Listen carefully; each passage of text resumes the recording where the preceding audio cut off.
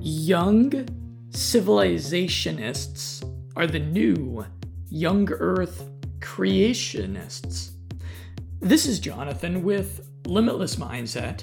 This is my book review of America Before by Graham Hancock. And don't worry, I'm going to explain what the heck I mean by that. Young civilizationists are the new young creationists. That's right. So this is my deep dive into Graham Hancock's most recent book, which is America Before the Key to Earth's Lost Civilization. It's a follow-up to Magicians of the Gods. And this book painstakingly evaluates the evidence that hints at a lost civilization in deep antiquity.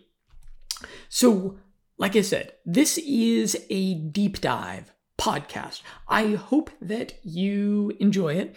I do the whole podcasting game a little bit differently than a lot of other people out there that might be in your playlist.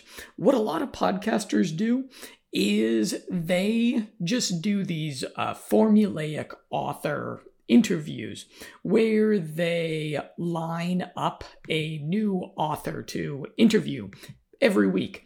And a lot of times they don't even actually read the book of that author. They just get the talking points of the book from a press release, and then they bring the author on their show, and then the author for 45 minutes or whatever goes over the main selling points of the book, hoping that people will buy it, right? There's that whole approach to podcasts. You can find a million podcasts like that out there.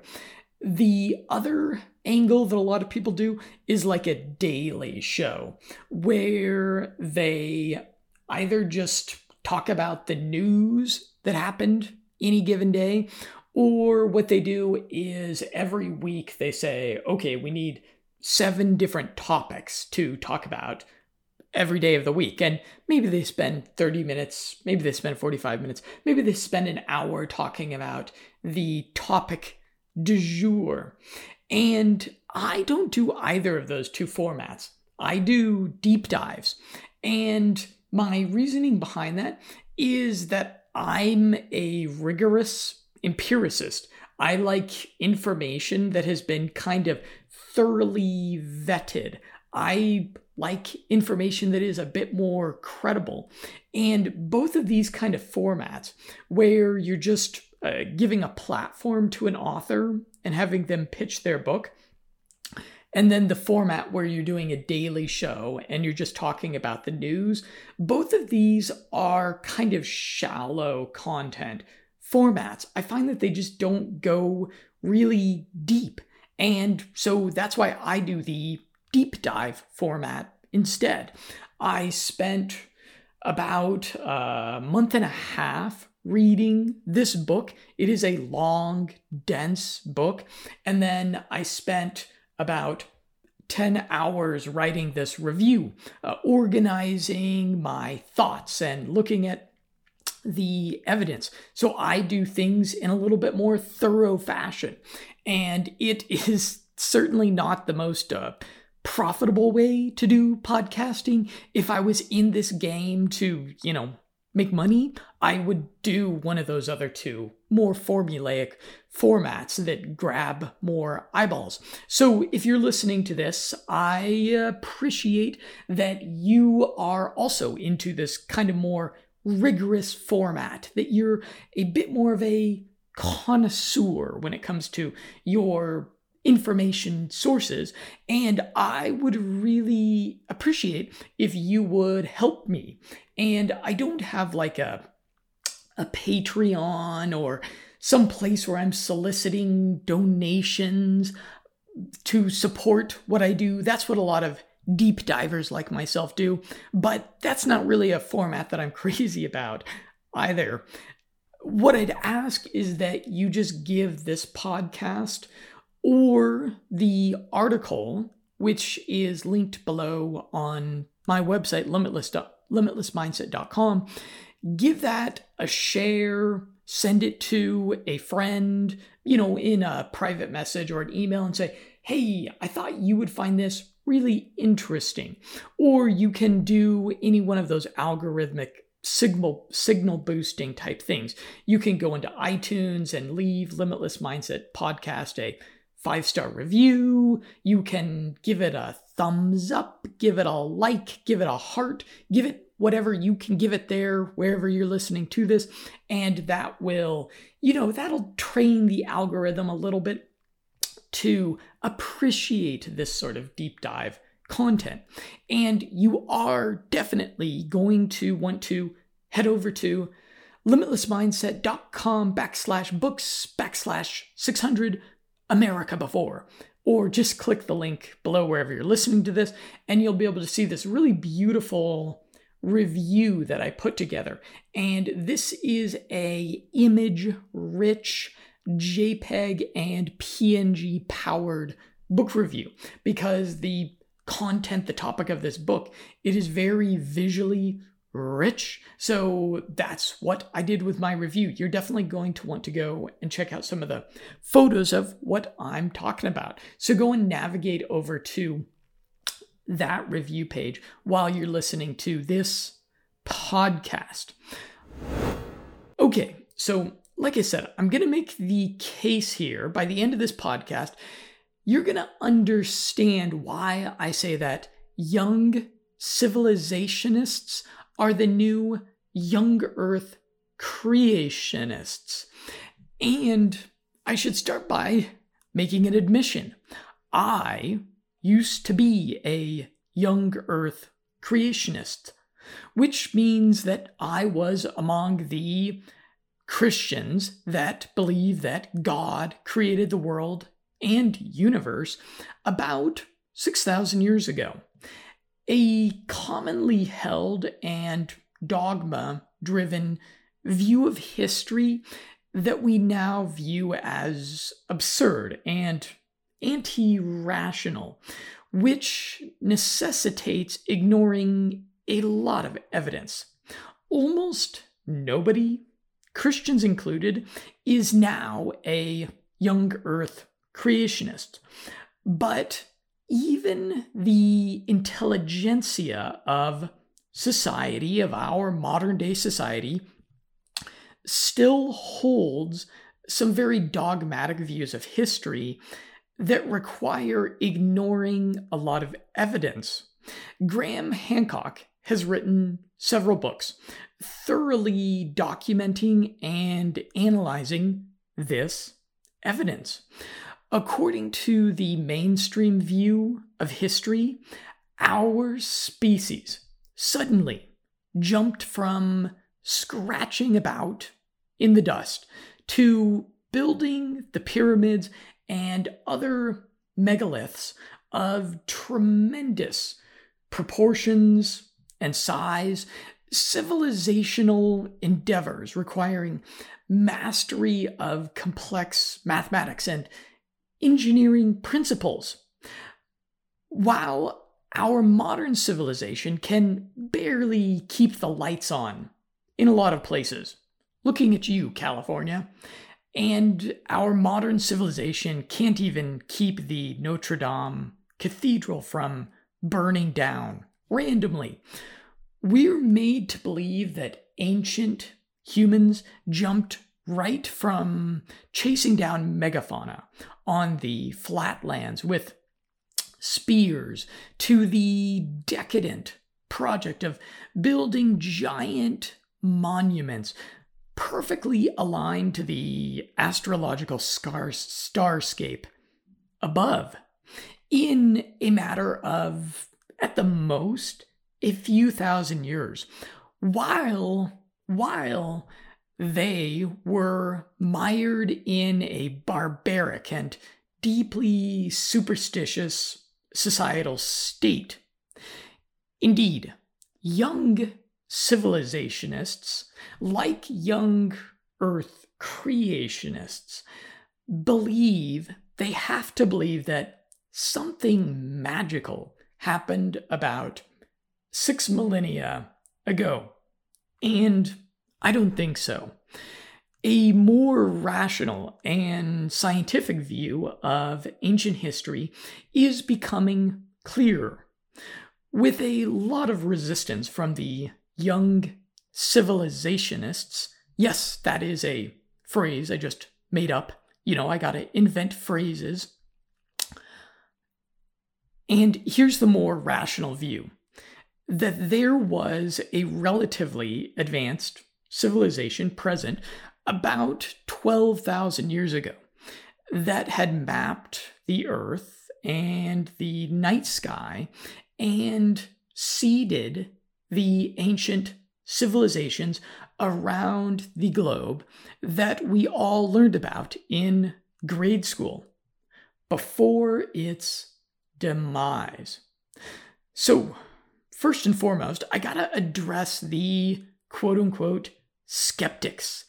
And skeptics, I will urge you to be a skeptic and not a dogmatic.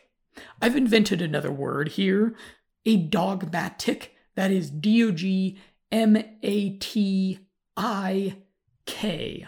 And I created a really funny meme with a really cute and skeptical looking kitty cat to go with this. And you are definitely going to want to go and check out that funny meme on the article for this book review on limitlessmindset.com. That funny meme with that cute cat is worth it alone. Go check it out and share it around.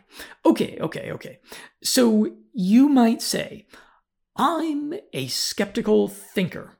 This Atlantis stuff is woo-woo, pseudoscientific nonsense. I don't buy it. Well, sorry, you're not a skeptical thinker.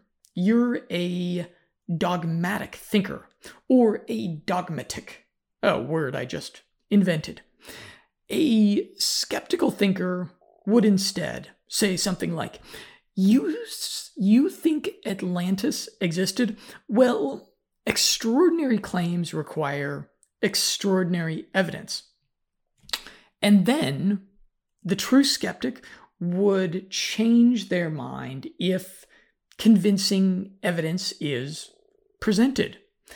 As a conspiracy curious type myself, I've watched all the documentaries on Flat Earth, and there is some evidence for Flat Earth, but it fails to measure up to the extraordinary and outlandish claim being made.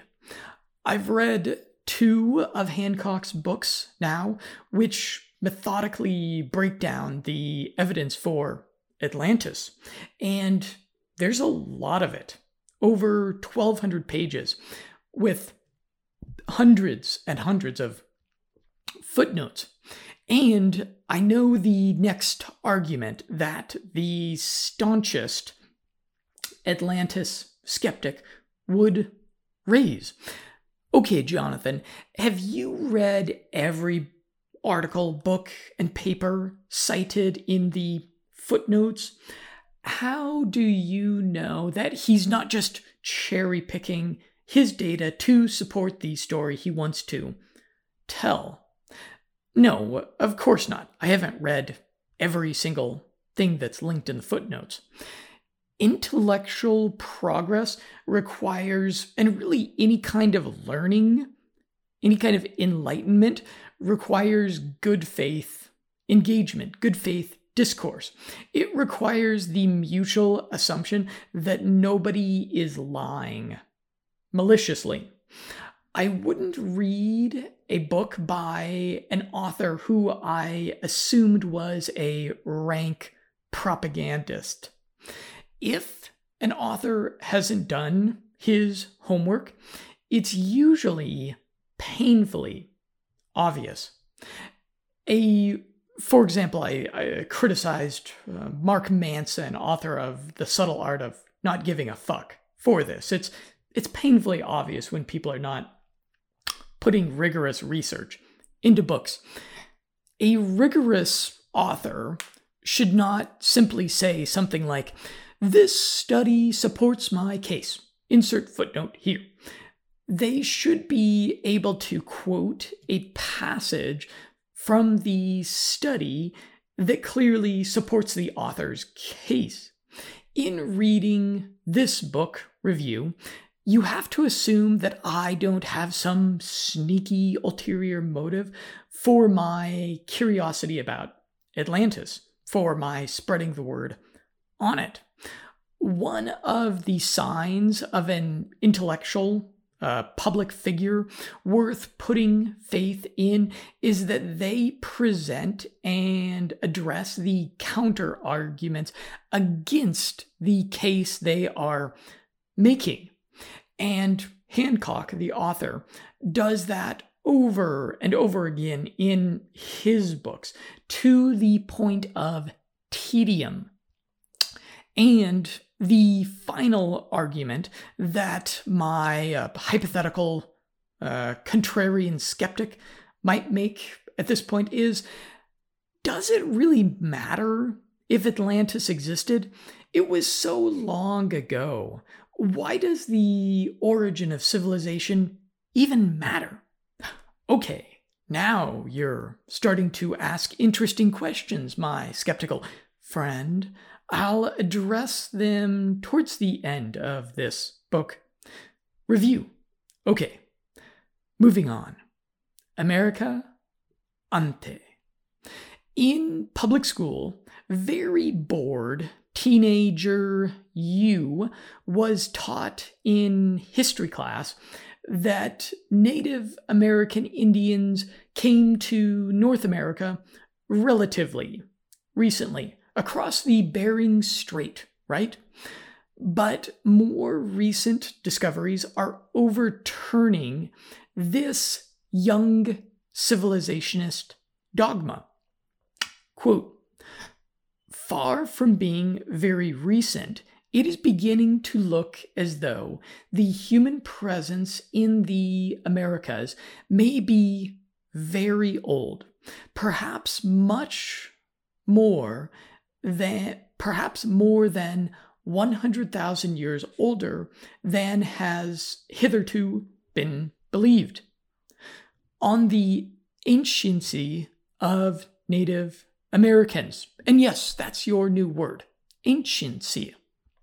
Quote, "When Tom Demir dug deep enough, he turned up evidence of humans in North America 130,000 years ago. That was sufficiently robust to make it through Nature's rigorous peer review process and into print in April 2017. The enduring presence of humans of some kind in the Americas from perhaps as far back as 130,000 years ago until today. That's a very long time. It might be long enough, speaking entirely hypothetically, of course, for something that we recognize as an advanced civilization to have emerged in the Americas alongside the hunter-gatherers. Okay, let's talk about the Ceruti mastodon. And this is a paradigm-shifting find. In fact, you're going to want to check out the images that I have of it. Okay, one of the key pieces of extraordinary evidence that supports the extraordinary claim of anciency. Quote, "The real importance of the Ceruti mastodon site is that it provides the first solid evidence, solid enough to make it into the pages of Nature, of a truly ancient human occupation in the New World, in the Americas. If humans were in North America 130,000 years ago, more than twice as long as the span of the known human presence in Europe, that gives them 117,000 years to have evolved a high civilization before the Younger Dryas cataclysm struck. So we move on to the mystery of the Mississippian mounds. And you are really going to want to check out the photos that I have of these. They are beautiful, frankly. For thousands of years, Native American Mississippians have been in the business of building grassy mounds. They aren't nearly as epic as Egyptian pyramids or Stonehenge, but they hint at an advanced civilization in America. Quote, but in antiquity, the North American mound building phenomena was centered on the Mississippi River. It is my case in this book that we do indeed find such a descendant civilization in the Mississippi Valley, and that, like in ancient Egypt, it carries the DNA of a ghost civilization of remote prehistory. Undoubtedly, they express themselves in many different ways. Yet, when it came to their earthworks, for some mysterious reason, they all did the same things in the same ways, repeatedly reiterating the same memes linking great geometrical complexes on the ground to events in the sky. This fundamental, endlessly reiterated, endlessly reincarnated design, he says, seems to have no home base, no specific country or culture responsible for its phenomenon. This, however, is precisely what we would expect if its home base were a lost civilization, destroyed so completely and so deeply buried in time that it has been reduced to the stuff of myths and legends. Talking about the reproductive meme of these mounds that are found in North America.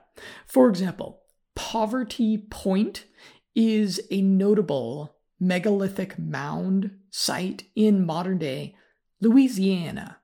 Quote, Poverty Point does incorporate solstice alignments and may indeed be the world's largest solstice marker. All these places are man-made sanctuaries that speak to the union of heaven and earth at key moments of the year. They might rightly be described as hierophanies because their fundamental purpose is to reveal and manifest the sacred connection between macrocosm and microcosm, sky and ground, above and below. Ice Age Americans were Atlanteans. This is what the book suggests without using that word. I'll call them Atlanteans because I think it's deservedly evocative in the light of the evidence laid bare here. We know from more recent history that the cold is a crucial ingredient in the ascent of real civilization. Intense seasonal cold is an evolutionary pressure that selects for intelligence. You can think about that TV show, Game of Thrones, that everybody seems to love so much, where they have, I think it's a 9-year-long winter. Is that right? Is it 9 years? I don't actually watch that TV show. And it's such a long winter that people say winter is coming and everybody needs to prepare for it, right? That long period of cold forces people into more of this long-term thinking, preparation mindset, right? Cold and winter often produces a K-selected culture that builds things to last. And life was very chilly in America for the 100,000-year ice age that preceded the present. And we know now that there was people living in North America. Quote, a lost civilization of the Ice Age with global navigational and map-making skills equivalent to our own in the late 18th and early 19th centuries would have had the capacity to establish outposts on every continent, but must also have had a homeland. If North America is where a lost civilization of prehistoric antiquity vanished, then by far the most significant problem we face in investigating it is the way that the quote-unquote crime scene was systematically wiped down by the cataclysmic events at the onset of the Younger Dryas. And that would be the Younger Dryas cosmic impact. Central to Hancock's grand vision of a lost civilization is a catastrophic cosmic encounter of biblical proportions. This book and its predecessor describe in depth what's increasingly being accepted by mainstream science and history, that an unfortunate encounter occurred between a comet and its entourage of civilization-killing asteroids and a Hoth-like North America about 12,000 years ago. The reason this, people call it the Younger Dryas impact hypothesis, the reason this isn't as mainstream as an asteroid killed off the dinosaurs is that the epicenter of the impact was a giant continent-wide ice sheet that covered most of modern-day Canada. So we don't have a convenient smoking gun of a impact crater like we have there in the Yucatan Peninsula. The book begins around the year 19,000 BC in Ohio. Quote, a spectacle awaits you, the like of which exists nowhere in the world today outside of Antarctica. That sight is sheer, looming, continuous cliff of ice, rising more than a mile high and extending across almost the entire width of North America from the East Coast to the West Coast, marks the southernmost extent of the ice cap in these parts. Numerous ancient cultures viewed a comet in the night sky as a bad omen. Might this be the cultural echo of the destruction wrought by the Younger Dryas comet impact? It was hell on earth, quite possibly the most traumatic event our species ever experienced. You'll want to read my kind of poetic description of it in the article I did entitled The Forgotten Shiverers.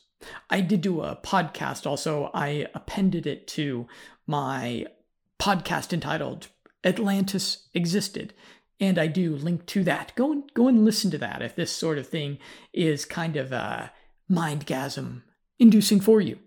Okay, getting back into the book. What the evidence from the Greenland ice cores seems to indicate is an epoch of 21 years in which the Earth was hit every year, with the bombardments increasing annually in intensity until the 14th year, when they peaked and then began to decline, before ceasing in the 21st year. The Younger Dryas impact hypothesis continues to make complete sense to me and to a great many scientists, and its 21-year window of maximum devastation, peaking around 12,822 years ago, deserves special attention.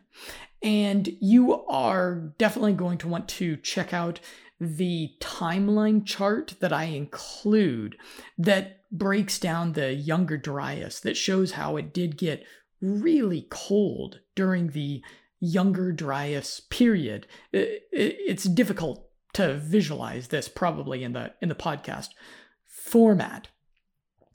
The specter of destruction of this impact was cinematically epic. Quote, all living things within 100 kilometers of the Michigan impact died instantly. They were either burned by the heat blast or killed by the shockwave.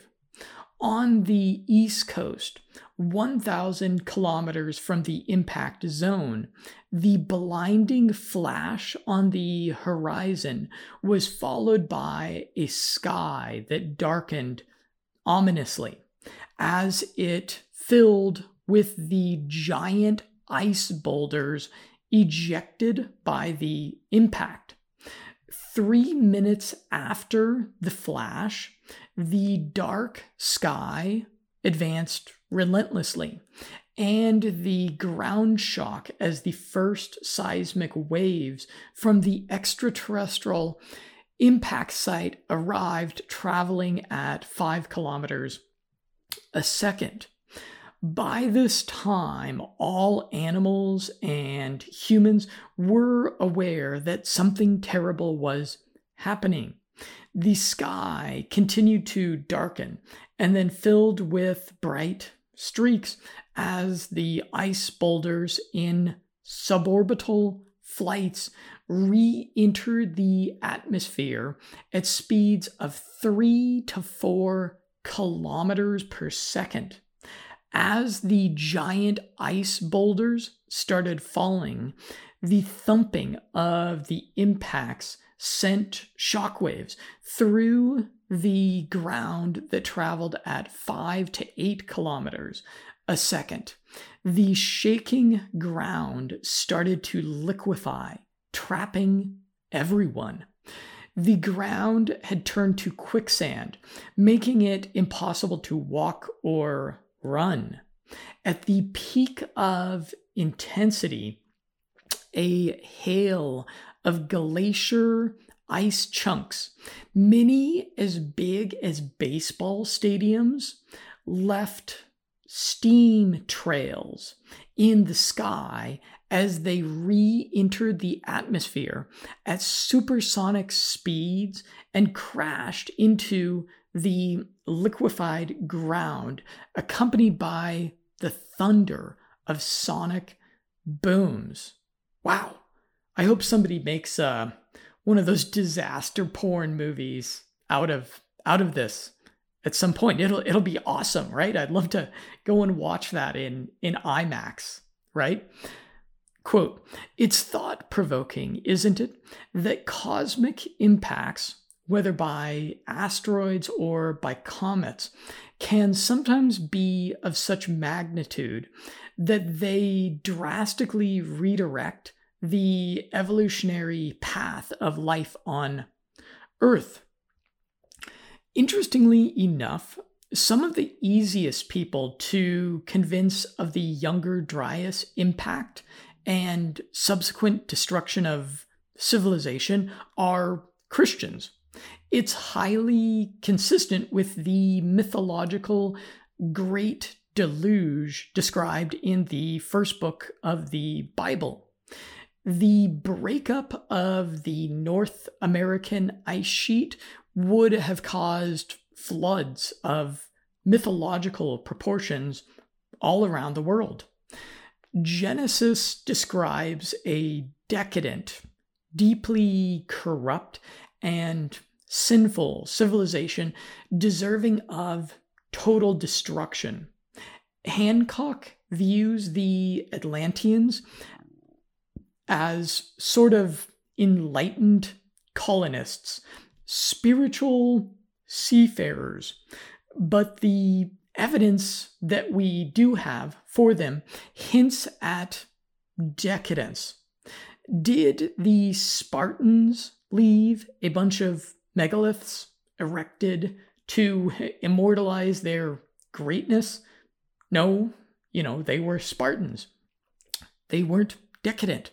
So what does it say about the Atlanteans that it would seem that they did? Interesting question. Might the Atlanteans have seen this great tribulation coming and done something to try to keep the flame of civilization alive?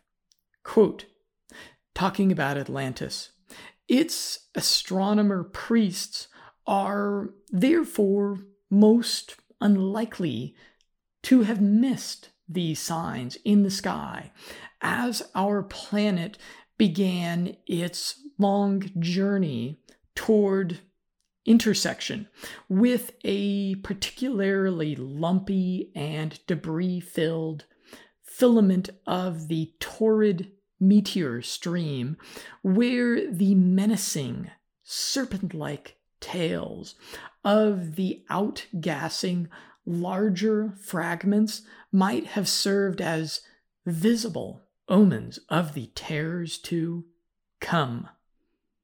This is the stuff of an epic Hollywood blockbuster, isn't it? I sure hope some, Hollywood movie studio directors decide to dump $200 million into turning this into a really amazing movie. That's a movie I would actually go to the theater and shell out the $10 to watch. Moving on, genetic revelations. Genetics has become an increasingly precise science. A most tantalizing recent discovery is that Amazonians banged Australasians. That's right. Quote, "Such a signal was completely unexpected given the vast distance between Australasia and the Amazon and the absence of any overland DNA trail. Skoglund and Reich therefore subjected it to particularly rigorous testing, applying 4 different methods of statistical analysis to compare the genomes of 30 Central and South American peoples with the genomes of 197 other populations from around the world. We spent a really long time trying to make this result go away," Skoglund explained, "but it just got stronger. In the end, a statistically clear signal linking Native Americans in the Amazonian region of Brazil to present-day Australo-Melanesians and Andaman Islanders was confirmed. Fascinating, right? Hancock suggests that Atlanteans moved, probably via ships, these Proto-South Asians to the Amazon.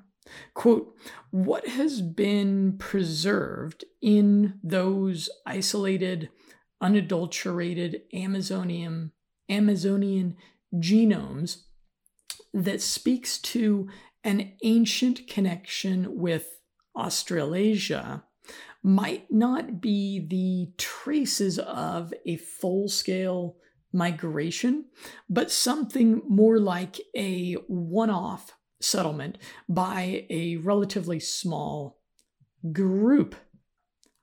Here's an interesting factoid from the book. We banged Denisovans. Quote, the current estimate is that 0.13 to 0.17%, so really not very much, of Native American DNA is of Denisovan origin. The Denisovans were one of the ancient species of sapiens that we competed and sometimes had firelit, cozy, cave, sexy time with. And I've got a cool photo of the Denisovan cave there in Siberia. It's named that after the Russian monk. I guess his name was Denisova. There was some monk that would hang out and meditate in a cave, so we just named this whole race of people after him. That's kind of cool. I should really spend more time meditating in caves. The book questions, were Atlanteans Neanderthals? Quote, since the beginning of the second decade of the 21st century, however, and with increasing certainty as the evidence has become overwhelming, a new image of the Neanderthals has as sensitive, intelligent, symbolic, and creative beings capable of advanced thought processes and technological innovations has taken root among archaeologists and is set to become the ruling paradigm. So Neanderthals, they might not have been quite so barbaric. They might have actually been, the kind of people that you could hang out and enjoy, some wine and conversation about politics or art with. You are a hybrid. That's right. Quote, humans today are therefore, to a greater or lesser degree, hybrids who have inherited genes from Neanderthals, Denisovans, and archaic Homo sapiens. The Amazon was architected? That's what several chapters of the book hint at, but I'm not convinced. The Amazon is at least 2 million years old, dramatically predating even the Atlanteans. But Hancock points to the very special soil found in the Amazon as evidence that the rainforest was engineered for human habitation. And you're going to want to check out the cool photo I have of Terra Preta. The book describes Terra Preta, an extraordinarily fertile type of biochar soil, which is found in the Amazon.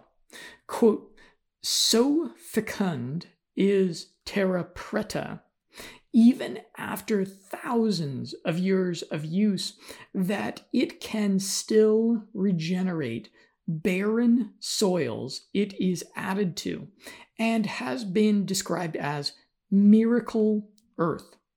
Most researchers believe that terra preta soils formed as composted material accumulated via incidental human activity, often in debris piles referred to as middens. That was a word I didn't know. Middens? Isn't it more logical that the settlement and expansion of human population in the Amazon was a planned affair in which the spread of terra preta was a precondition for the development of large settlements rather than a consequence of it? That's what Hancock proposes. The idea is that the Amazon was kind of planned, that it was a place that the Atlanteans kind of engineered, or maybe they optimized the Amazon a bit as a place ideal for people to live, which I find that just kind of hard to believe. However, this terra preta stuff, which you are going to want to go and look it up, I found particularly fascinating as I'm a doomsday prepper survivalist kind of dude. In fact, I stopped reading the book right there and I told my wife, babe, I need to tell you about this really fascinating kind of soil that I just learned about.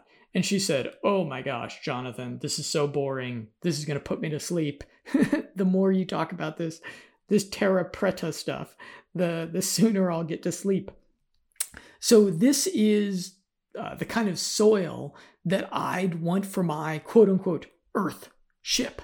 Go and look that up. That's kind of prepper speak for like an isolated compound out there in the middle of nowhere where you could set up your own, autonomous territory, and you could do your own farming, and you could be totally on your own, and you'd be fine. Terra preta would be ideal for that. In fact, I'll probably add it to my prepping content. However, before you go search Amazon.com for this Amazonian soil, sorry, you can't buy it. Fortunately, although I take that back. I found a Swiss company selling Swiss biochar soil, but apparently they only sell it in Swiss francs. So if you've got Swiss francs, then maybe you want to Google Swiss biochar soil. For the rest of us, it's really not that complicated to DIY terra preta, to make it yourself. It's this, what you kind of do is you get soil, and then you leave the soil a little bit moist, and then you introduce things like old bones. You introduce all these organic kind of waste products into the soil, and then you start a fire and you throw the soil on it, and you let the soil kind of smolder. It's more complicated than that. Of course, there's people that have figured this out to a science, but it's it's something that you could DIY in your own backyard and then have a highly productive, nutritious farm. Pretty cool, right? There's a book about it entitled Terra Preta: How the World's Most Fertile Soil Can Help Reverse Climate Change and Reduce World Hunger. And I might actually read that book. So keep an eye out for my coming book reviews. Okay, however, America Before concludes, the rainforest, the Amazon itself, is an anthropocentric, cultivated, ordered garden, and that a miraculous man-made soil, terra preta, was developed in the Amazon in deep antiquity, bringing fertility to otherwise agriculturally unproductive lands and imbued with astonishing powers of self-renewal that modern scientists marvel at and do not yet fully understand. Moving on, let's talk about Painel do Palau. That's my attempt at a Brazilian Portuguese accent. This is another outstanding geoastronomical site that features a conspicuous calendar.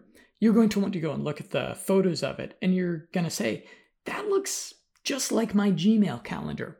Quote, the art and alignments at Painel do Palau tell us that cultures in the heart of the Amazon 13,000 years ago engaged and utilized sophisticated knowledge of astronomy.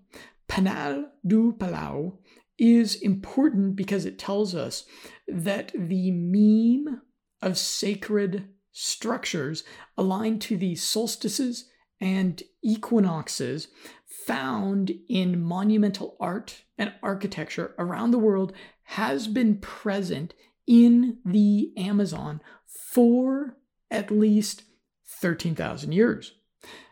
Quote, these studies demonstrate that far from being a pristine natural environment, the Amazon is largely a human creation.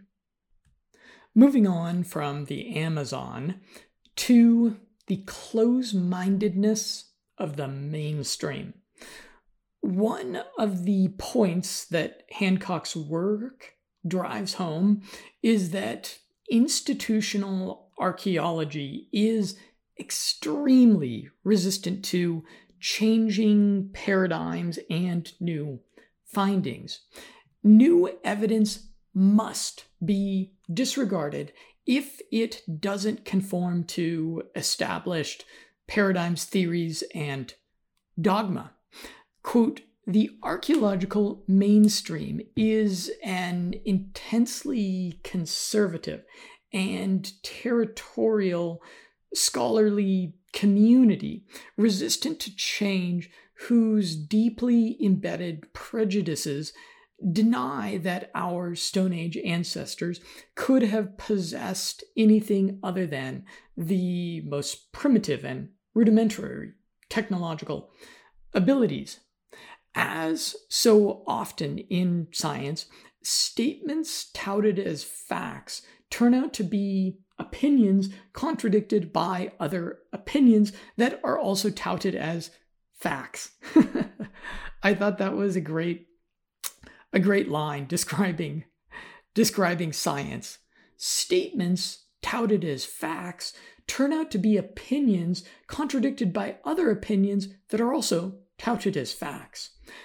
Contrary to the mainstream, my broad conclusion is that an advanced global seafaring civilization existed during the Ice Age, that it mapped the Earth as it looked then with stunning accuracy.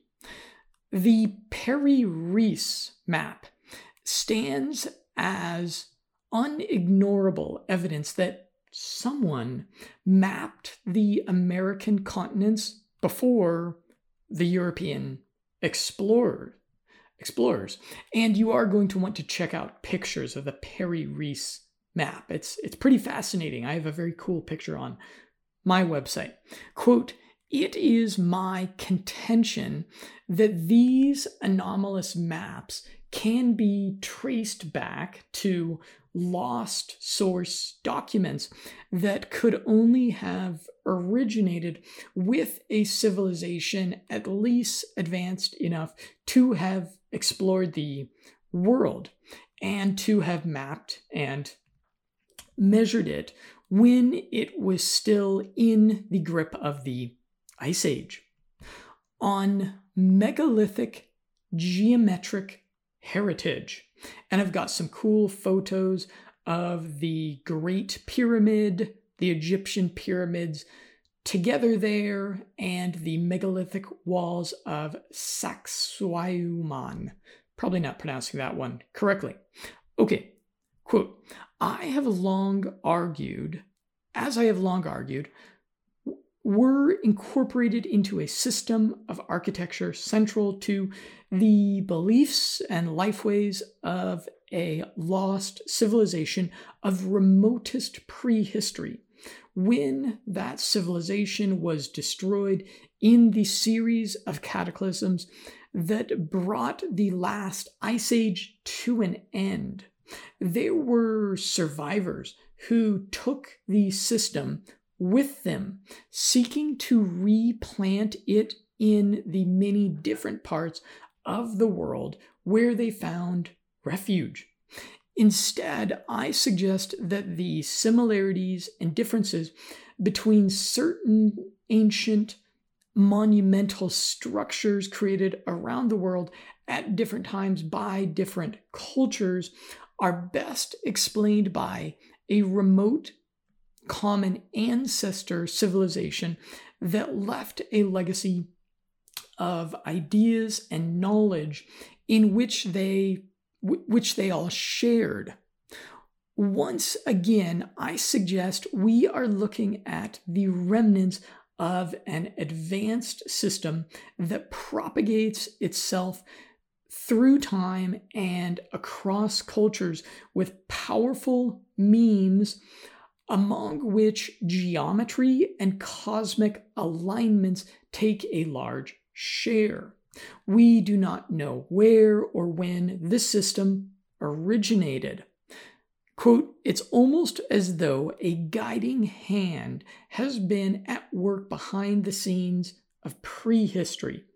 If so, whether through secret groups of insider initiates or by some other means of cultural transmission, this hidden influence appears to have been active in the Americas since before the onset of the Younger Dryas, to have undergone long periods of inactivity and to have reemerged again and again at crucial junctures to shape the direction of civilization. Thus, we arrive at the most parsimonious explanation. That's a great word, parsimonious. If you don't know, parsimonious just kind of means the explanation that makes the most sense, the explanation that requires the fewest crazy assumptions, the explanation that is the shortest, the shortest journey between 2 points. By the way, I'll mention to you, I pick up new vocabulary, of course. As I'm reading books like this, I want them to add to my vocabulary so that I can become a more well-spoken dude, right? And what I use for this is the app SuperMemo. You're going to want to check out SuperMemo. I talk about it on my website elsewhere, or you can just Google search this. It's a free app, smartphone web browser app, and you insert flashcards into it, and then it has a really cool algorithm that has you practice the new vocabulary that you want to learn at the optimal time so that you're forgetting as little as possible and getting the biggest bang for the time that you're spending studying. And I use a particular color in my highlighting. I read in Kindle, and then I use the orange highlight color for anything that I want to put over into SuperMemo. This is like a life hack. This is a mind hack for remembering more of the things that you read. It's pretty cool and it's free. So you're going to want to check out the content that I've done on, I call it Life Hacking Forgetting. Check that out. Maybe I will link that. I'll link that somewhere. But I should point out that this is how you grow your vocabulary as you're reading books. Anyways, okay, the most parsimonious explanation is, quote, traces of the same spiritual concepts and symbolism that enlightened the Egyptian texts are found all around the world among cultures that we can be certain were never in direct contact. Straightforward diffusion from one to the other is therefore not the answer. And coincidence doesn't even begin to account for the level of detail in the similarities. The best explanation, in my view, is that we're looking at a legacy shared worldwide, passed down from a single, remotely ancient source. What's tantalizing, however, is that the influence of the lost civilization declares itself repeatedly in the commonalities shared by supposedly unconnected cultures all around the ancient world. The deeper you dig, the more obvious it becomes that they did not get these shared features from one another, but from a remote common ancestor of them all. Atlanteans are the most parsimonious explanation.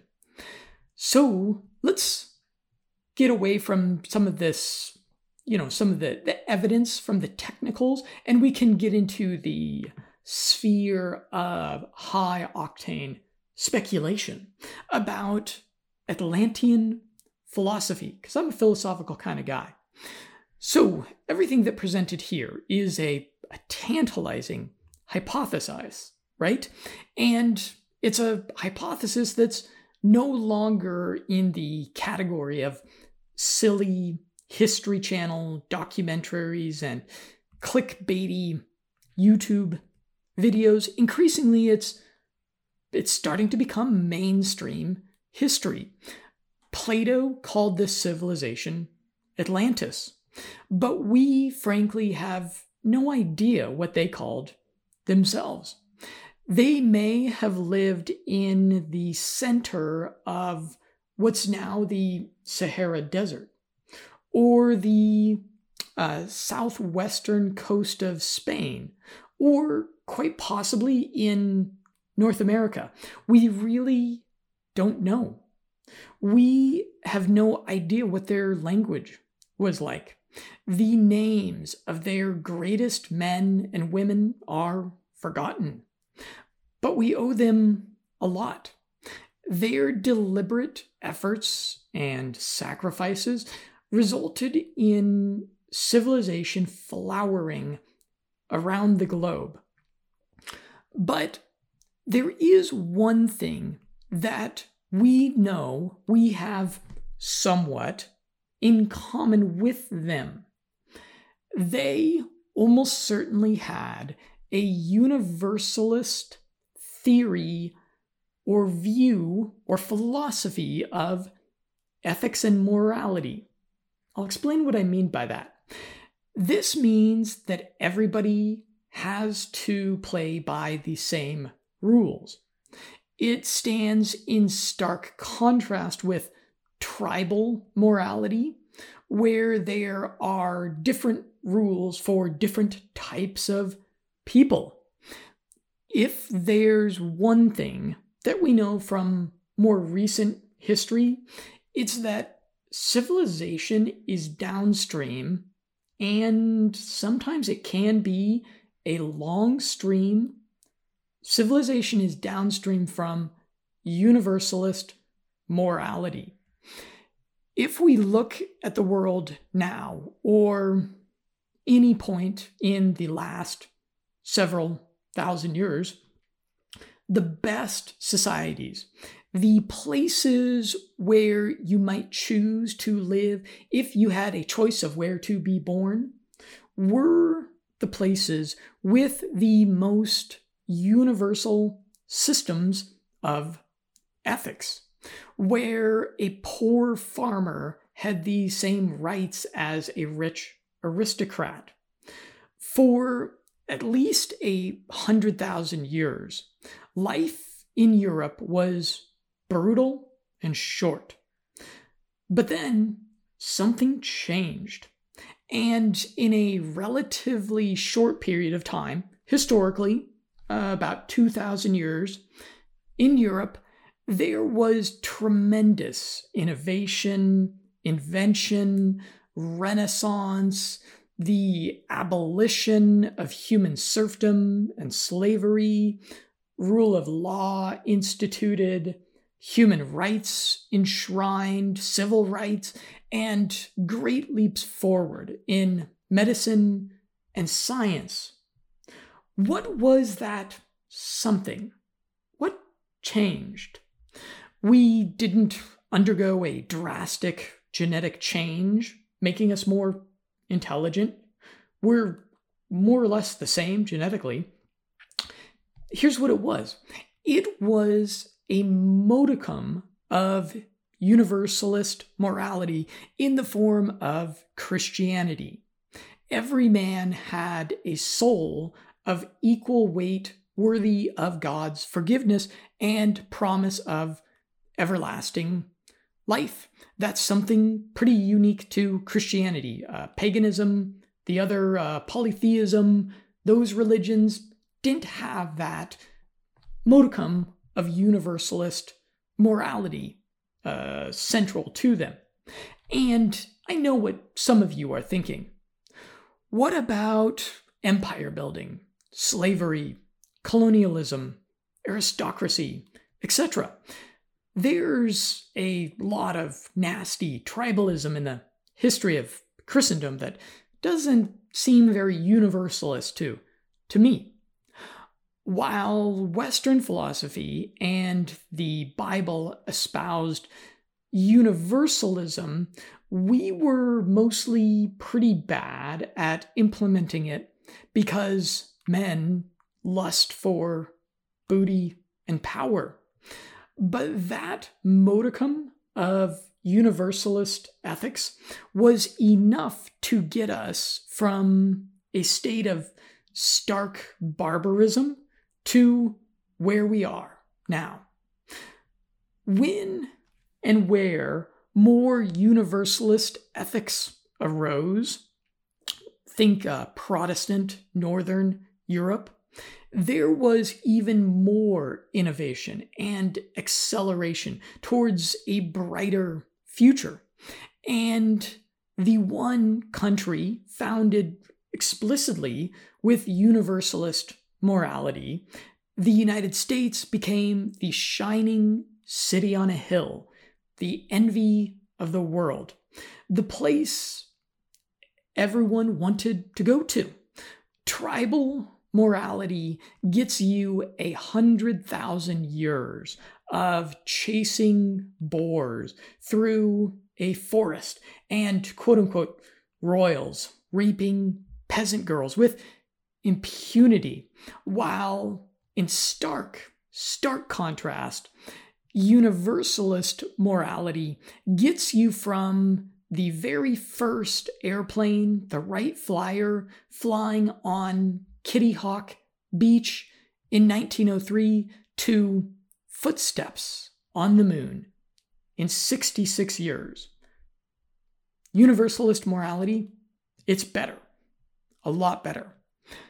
If the Atlanteans mastered engineering, mathematics, and astronomy to a level on par with 18th or 19th century European civilization, and then tried to disseminate that knowledge around the globe to humans living in a brutal state of nature, and Hancock's books make a strong case that they did, then the Atlanteans most certainly had a universalist system of morality. So I say Atlanteans' lives mattered. But considering their morality, I'm sure that they would respond, yes, of course, all lives matter. While it would seem that they succeeded in implanting megalithic memes reflective of the heavens above in proto-civilizations around the globe. It would seem that they largely failed to impart the primacy of universalist ethics to the savages who regarded them as gods or magicians. We would have to learn the hard way over the preceding millenniums that history records. In my philosophical work, I've made the case that modern Western civilization, largely propelled by regression to tribal morality, is heading towards a dark age. But this challenging time ahead may serve as a crucible that reignites universalist morality. If we can re-embrace this edifying philosophy, the great leap forward will be dizzying. We will cure cancer. We may defeat death itself. We will colonize Mars. And I, for one, look forward to salsa dancing on Olympus Mons. So now we are reaching the conclusion of this book review, and I need to address that question that the skeptic will raise. Why does Atlantis matter? The more pragmatically minded may question, why does any of this matter?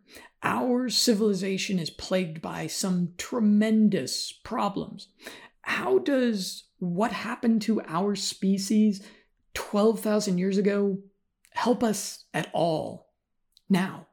Well, I'd contend that almost all our current civilizational problems emanate from institutional arrogance and anti-rational dogma. Institutions are necessary for civilization. Do you want to be able to order food from the convenience of your couch with your smartphone? Or do you want to hunt squirrels with a pointy stick to get something to eat? If you want civilization and all of its conveniences, we need institutions: education, medicine, police, small government, media, medicine, religion, etc. And we badly need better institutions. The more people can learn to question the dogma broadcast by institutions, the better they will be. The young civilizationist dogma is so foundational to our public education that the more people who question that, the more people will question the other, much more damaging dogmas that children are indoctrinated into at a young age. And bad institutions will crumble. The more people will think to themselves, they lied to me about the origins of civilization, so maybe they also lied to me when they said I should pay taxes to the state because of the quote-unquote social contract. You know what? I'm not going to pay my taxes anymore. Or maybe they also lied to me when they said that we need to spend trillions of dollars fighting a war on the other side of the planet to spread democracy. Maybe that was all bullshit. Or maybe they also lied to me when they said that because all humans are metaphysically equal, we need to force equality of outcome. with globalist big government socialism. Maybe that's a lie. Or maybe they also lied when they said that scientific progress towards a better world demands billions and billions of taxpayer dollars. Maybe that one was bullshit. Or maybe they also lied to me about more recent history when they did their damnedest to convince me that white European people are fundamentally evil. Or maybe they also lied to me when they said that vaccines are safe and effective. Line up and take our vaccines. Or maybe they also lied to me when they said that I shouldn't have children if I wanted to save the world from apocalyptic climate change. When this seemingly inconsequential dogma about the origin of civilization topples, it will be a weighty domino that takes down other, more harmful dogmas. In conclusion, I gave the book 4 stars. Here's why. America Before is long, over 1,000 pages, and dense. I found it less readable than some of Hancock's other books that I've enjoyed. America Before will be tougher for lay people, casual readers, and non-academics to get through. So -1 star for that. The first 10 chapters are pretty dry stuff. If you are new to Hancock's work or curious about Atlantis, I suggest reading Magicians of the Gods instead. That's a bit more readable. And of course, he has a bunch of lengthy podcast interviews that he's done breaking down the broad strokes of his view of ancient history.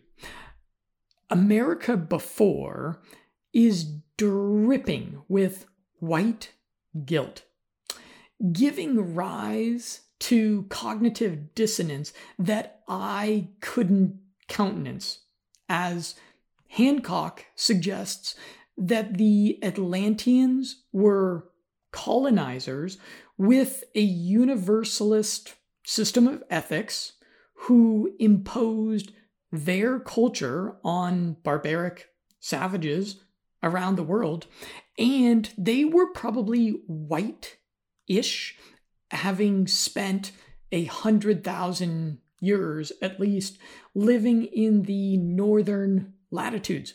Hancock cites myths describing Atlantean magicians as having distinctly European features. I considered titling this book review something like Atlanteans were colonizing Western white supremacists who we should thank for civilization. But that might very well get it censored on social media, so I didn't. I just entitled it Young Civilizationists Are the New Young Earth Creationists.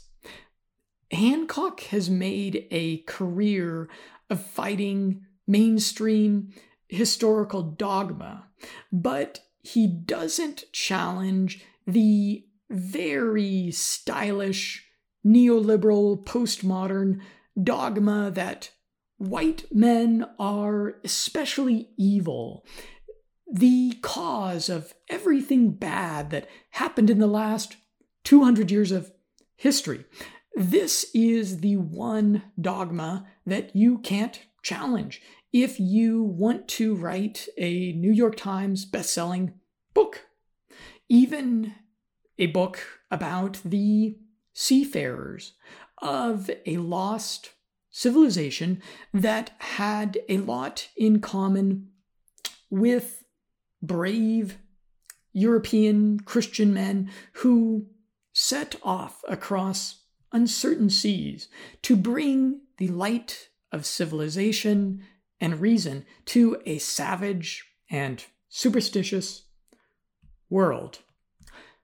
Although the political correctness that the book is dripping in, it doesn't significantly detract from the message. I feel like the citing of the facts and the evidence is still pretty solid, but I just need to call out at least the cognitive dissonance that arises for me when people have this crazy double standard. One standard for white people and another standard for Atlanteans. It's funny the way we have dueling dogmas, right? You can be anti-dogmatic yet still very politically correct. That's my review of America Before by Graham Hancock. I do hope that you will drop me a comment, or who knows, maybe even a private email letting me know. Drop me a tweet, I'm on Twitter, letting me know what you think of this deep dive into ancient history and philosophy. I'm Jonathan, looking forward to a continued conversation with you.